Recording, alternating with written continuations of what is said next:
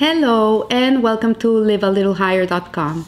This week we read Parasha Vayishlach, and there's a very disturbing episode that happens in this parasha in which Jacob comes to the land of Shechem with his family, and his daughter Dinah goes out to look at the place, goes out to look at the girls, and suddenly she's captured by the prince of Shechem, and he rapes her. He kidnaps her and he rapes her.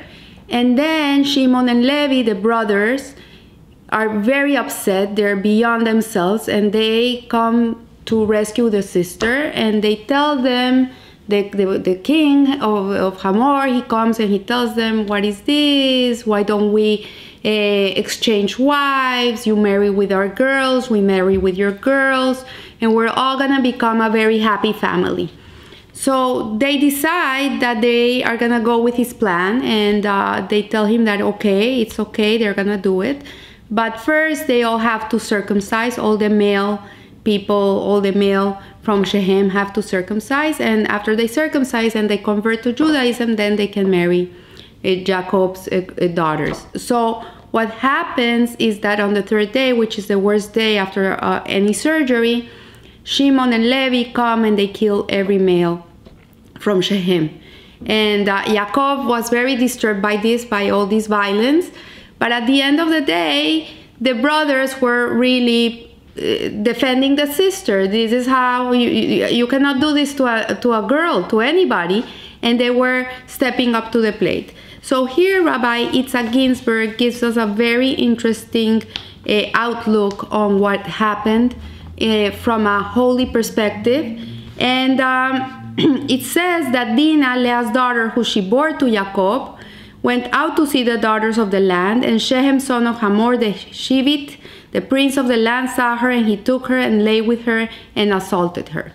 So this tragic episode concerning Dinah, it can be approached from two different angles. Either it can be viewed from a human perspective as a horror story, something horrendous that happened, and also we can view it from God's omnipresence and his perspective. Because in life there's always three truths. There's your truth, there's my truth, and there's the truth, Hashem's truth. And there's different ways to look at things. And yes, we live a physical existence. We live in a physical body, and we experience physical problems. But in reality, there's a spiritual perspective to it too, that is also connected to our physical existence, and there's another side to the story.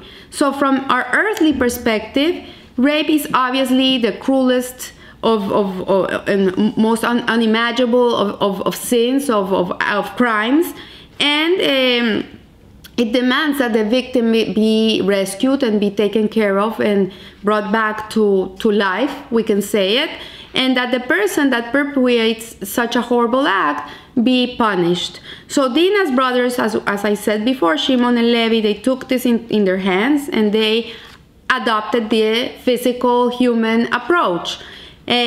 Although the father, Yaakov, was not very happy with this approach, but in reality they were doing what it had to be done.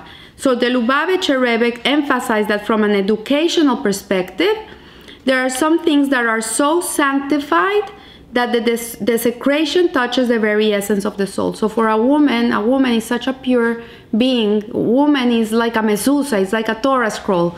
That's why we cover and we dress in its nude way, because we are what brings the holiness to the home. A woman is a very holy person, because she's the one that carries life inside of her. So to desecrate a woman really touches the essence of her soul. It's very deep. So, but what happens once the episode was over? So what happened afterwards? Shechem and Hamor wanted to convert to Judaism. They wanted to intermarry with the Jewish girls and give them their girls to the Jewish boys. But at the end, this is not what happened. Dinah eventually became pregnant, and she had a daughter, Asnat, who eventually was taken to Egypt, and she was adopted by Potiphar, and later on we will see that this is going to be Joseph's wife. So from the beginning, Hashem was paving the way to give Joseph a Jewish wife. And we see that Shimon, the brother, he could not, at that moment, the pain he felt for his sister was so big that he married her, and he protected her all her life. In those days, the Torah was still not given, so the laws of not marrying a sister were not yet given to humanity, so it was permitted at that time. So the way to truly heal a wounded soul is to transcend the mundane and to rise to a higher perspective. The only way in which we can heal our pain, our physical pain from physical life experiences, is when we can get out of the physical and transcend it and look at it from a higher perspective and understand that there's a purpose in everything that happens to us. As painful as it is, as painful, as horrible as it can be, there is a divine purpose which is hidden in such an act. And we see from here that the Arizal reveals that although no one at the time was aware of it, somewhere deep down in Shechem's mean, contemptible soul hid a holy spark that needed to be released. So Shechem, as wicked as he was, the act he did, there was a holy spark in him that had to be released. And the only person that could bring him to release that holy spark was actually Dinah. And that's why it says in the Torah, his soul clung to Dinah. His soul, not him, the soul. Because the good element of Shechem's soul escaped and literally clung to Dinah. So whatever good he had was released in that act. So moreover, with the spiritual insight, the Arizal revealed Dinah's reincarnations throughout their generations. Amongst other, Dinah was reincarnated as Abigail. Abigail was one of King David's wives, who was first the wife of Nabal the Carmelite. And after he died, King David married her, and later she was reincarnated once again into Rufina, who was Tzinius Rufus' wife, who was one of the governors of Jerusalem in the times of the Second Temple. He was a very, very wicked man. And she also converted to Judaism and ended up marrying Rabbi Akiva. And also, we see here that the underlying theme in all Dinah's incarnations suggests that her task, her purpose in the world, that soul came to this world to pass from someone evil to someone good. That was her task. So from Shechem ben Hamor to her brother Shimon, from Nabal to King David, and from Rufus to Rabbi Akiva. And each transfer further clarifies and elevates the sparks that were captured and concealed in the depths of the impure shells. So there's more to the world than we can see. There's more to life than we can grasp. Although we only see what we see and feel what we feel, in reality, it's much bigger than that. And one day, God willing, when Mashiach comes, all this knowledge will be revealed to us and we will be able to understand why these things happen. But the Arizal is very, very strong in saying that although we can sometimes retroactively understand why things happen, in hindsight, we can see back and we can say, okay, I understand why this had to happen. In reality, we cannot live our lives thinking like this, because that would give a leeway for people to do evil in the world and justify it. And in reality, that's not the case. We should avoid evil at all costs. We should try never to harm anybody in our lives. And we're nobody to know what another person deserves. We're not here prophets. We don't know what people deserve. And we should always try to do kindness and be good people. So here, Rabbi Ginsburg teaches us that there's 3 types of refining.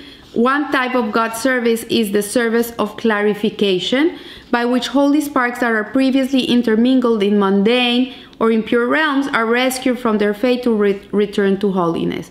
So in reality, in Kabbalah, it explains that once the world created, Hashem created a world that was created with Gevura, and it could not contain itself, so it was destroyed. And all these sparks of this world were thrown around the world. They come from the world of Tohu, of chaos. And what our job is in this world is to elevate these sparks, to bring them and elevate them to their source.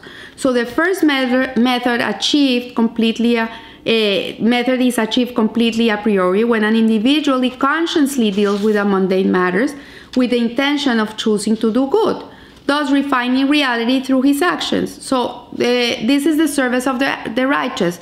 So for example, every time he eats, a person will take this food, and the intention of eating the food is returning the sparks of holiness of this fruit to their essence, to where they have to come. So when a Jew does a bracha on a food or on a drink, what he's doing is that he's releasing the sparks of that food, and the food becomes holy. There's a term that is called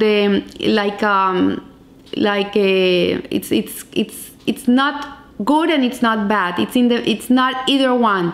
So it depends on what you do with the thing that's gonna make it good or it's gonna make it evil. So for example, with food, if food is not good or bad, but if you don't do a bracha and you don't eat it properly, then it's not good. Okay, so this is one of the methods of clarification. Then the second method of clarification happens when I find myself in an unpremeditated situation. For example, you're stuck in an airport for 8 hours, the plane's not leaving, and you're there, and you think you're stuck there, but in reality, you're not stuck there. Hashem puts you in that place for a reason. There's a purpose there. I just heard a story of an El Al plane that left and was not able to reach Israel in time before Shabbat, and they had to land in Greece. And all these people that were in this plane were stuck in Greece for Shabbat. But in reality, they were not stuck in Greece. They had to come to Greece to spend Shabbat because they had to release holy sparks from that place. So they ended up in a hotel with a Chabad rabbi and the Chabad Rebbetzin, and they made a beautiful Shabbaton for all of them. And they were happy, and they were singing, and they were making the best of it. And that was the whole purpose of not getting to Israel on time for Shabbat. There was a purpose for them to be in Greece. So this is how the Baal Shem Tov interprets this verse, and you shall go to the place Havaya your God will choose. So when we know that everywhere we are, we're meant to be there, there's a purpose for us there, there's something we have to do in this place, then we will feel much better. We won't say, oh, I'm stuck here, why did this happen to me? No, you know you have a mission. There's a purpose for you to be in such a place. So this one should realize that one travels from place to place are not on one's initiative. Really, we don't choose where we are. We're put where we have to be. And because one is being led from above, the intention being to have his name dwell there, to disseminate holiness in that location. When I teach girls, I say, like, if you're stuck in traffic, don't ruin the moment. Like, it's a perfect moment to call your mom. It's a perfect moment to listen to a shiur. It's a perfect moment to meditate on something and learn something new. Take the opportunity and elevate it. Don't think you're stuck anywhere in life. And the third method is, as we have seen with Dina, when an individual unwittingly falls into an adverse situation. Like, you don't choose to fall into such. She didn't choose to be raped. God forbid, a person's walking down the street. He doesn't choose to be mugged. We don't choose these things. It's something that we have no control over. So when the process cannot be achieved by any other means, God's intention to refine the world still remains true even under such conditions. So even as horrible as it looks, as horrendous, that whatever happens, it comes from God. And we have to understand it comes from God, and it's good. Even if we don't understand it, even if it's painful, even if we think our whole life was ruined, it comes for good, it has a purpose, and it's good. So in Dina's case, she was assaulted totally against her will, but there can also be situations in which an individual chooses to do bad. So in this case, when a person chooses to go and steal or chooses to go and do the other thing, there is responsibility, there's accountability. Like, you are accountable for your actions. But nevertheless, whatever happened, it was meant to be. Hashem chose you to do it because you were susceptible to fall into that. Your Yetzer Hara grabs you and you end up doing what you shouldn't be doing. But at the end of the day, the action, what had to happen through you or through someone else. So this is a very difficult concept to understand. It happened with the brothers of Joseph when they sold him to the caravan. And he understood this. When he confronts them, he says, I'm not angry at you because I understand that Hashem had a purpose. I had to be in Egypt. I had to be sold. I had to be a slave. I had to be in jail. I had to live everything I had to live to be able to become the viceroy of Egypt and save the world from famine. So there was a purpose for it. But that the brothers erred, they were accountable for that. So we see here that in our generation, the Lubavitcher Rebbe stated that the service of clarification has ended, which in our context means that the first level of consciously clarifying reality achieved by the righteous has ended. Like, we still do it, but it's already done. It's something that has been completed. The sparks, the holiness, the sparks in the world have been elevated. So our current task is to involve ourselves more with the service of unifications. What we have to do in this world now is unify everything to God. Make everything relevant. Reveal Hashem in the world. When we eat kosher and we're doing a bracha, we're bringing God to the world. We're not only elevating the food, but we're making a dwelling place for Hashem in this world. And we're unifying the physical with the spiritual. So that's why it says in the Torah, know him in all your ways. But in general, our consciousness should be directed towards a different goal altogether, the goal of bringing the final redemption. So our generation, our job, our task, all of us, at this moment in time, is to do things to bring Mashiach. That's our job, to do everything in our power to be able to bring the ultimate redemption. And he says we no longer need to travel to the ends of the world to recite a blessing like in olden days. A Jew would be in Sri Lanka and he had to be there to recite a blessing to be able to elevate the holy sparks that were contained in that place. We don't need to do that anymore. It's done. But we have to understand that we are here because we have to achieve not falling into sin. This is another thing we have to learn, not to fall into sin, and not yet, which has not ended yet. We still are falling into sin. We're still falling. So the Rabbi Ginsburg here gives us something very interesting, and it's called trauma therapy. And how can we incorporate these teachings into trauma therapy? And the knowledge that even the most terrible, terrible fall has a purpose is a first aid. This is like resuscitation. When a person goes into shock because something happened to them, just to think, you know what, as horrible as this is, there's a purpose for it. That's already the beginning of the healing. And knowing that whatever happens is divinely ordained elucidates that event. It really gives us some comfort because it's not meaningless. Sometimes you hear news, like for example, you hear there's a shooting somewhere and they killed 10 people, and it feels so meaningless. It feels like, why does this have to happen? Like all these people have to pass away. It's what's the purpose? There's no meaning to it. But in reality, we don't see what the meaning really is, and there's a purpose for it. So the healing power to penetrate deep enough into our souls and not just serve as a topical painkiller, we need to understand Shechem's father. And his name was Hamor. And Hamor in Hebrew means donkey. And the donkey is what's going to bring Mashiach. So the Torah's inner dimension reveals that this donkey has much more profound significance than is apparent at first glance. And at the beginning of this parasha, it says that Yaakov said, I have oxen and I have donkeys. He said to his brother Esau when they meet, he says, I have oxen and I have donkeys. And the sages teach us that Jacob's oxen refer to Mashiach ben Yosef. There's going to be two Mashiachs. One is Mashiach ben Yosef and the other one is Mashiach ben David. So Mashiach ben Yosef is going to come before Mashiach ben David comes.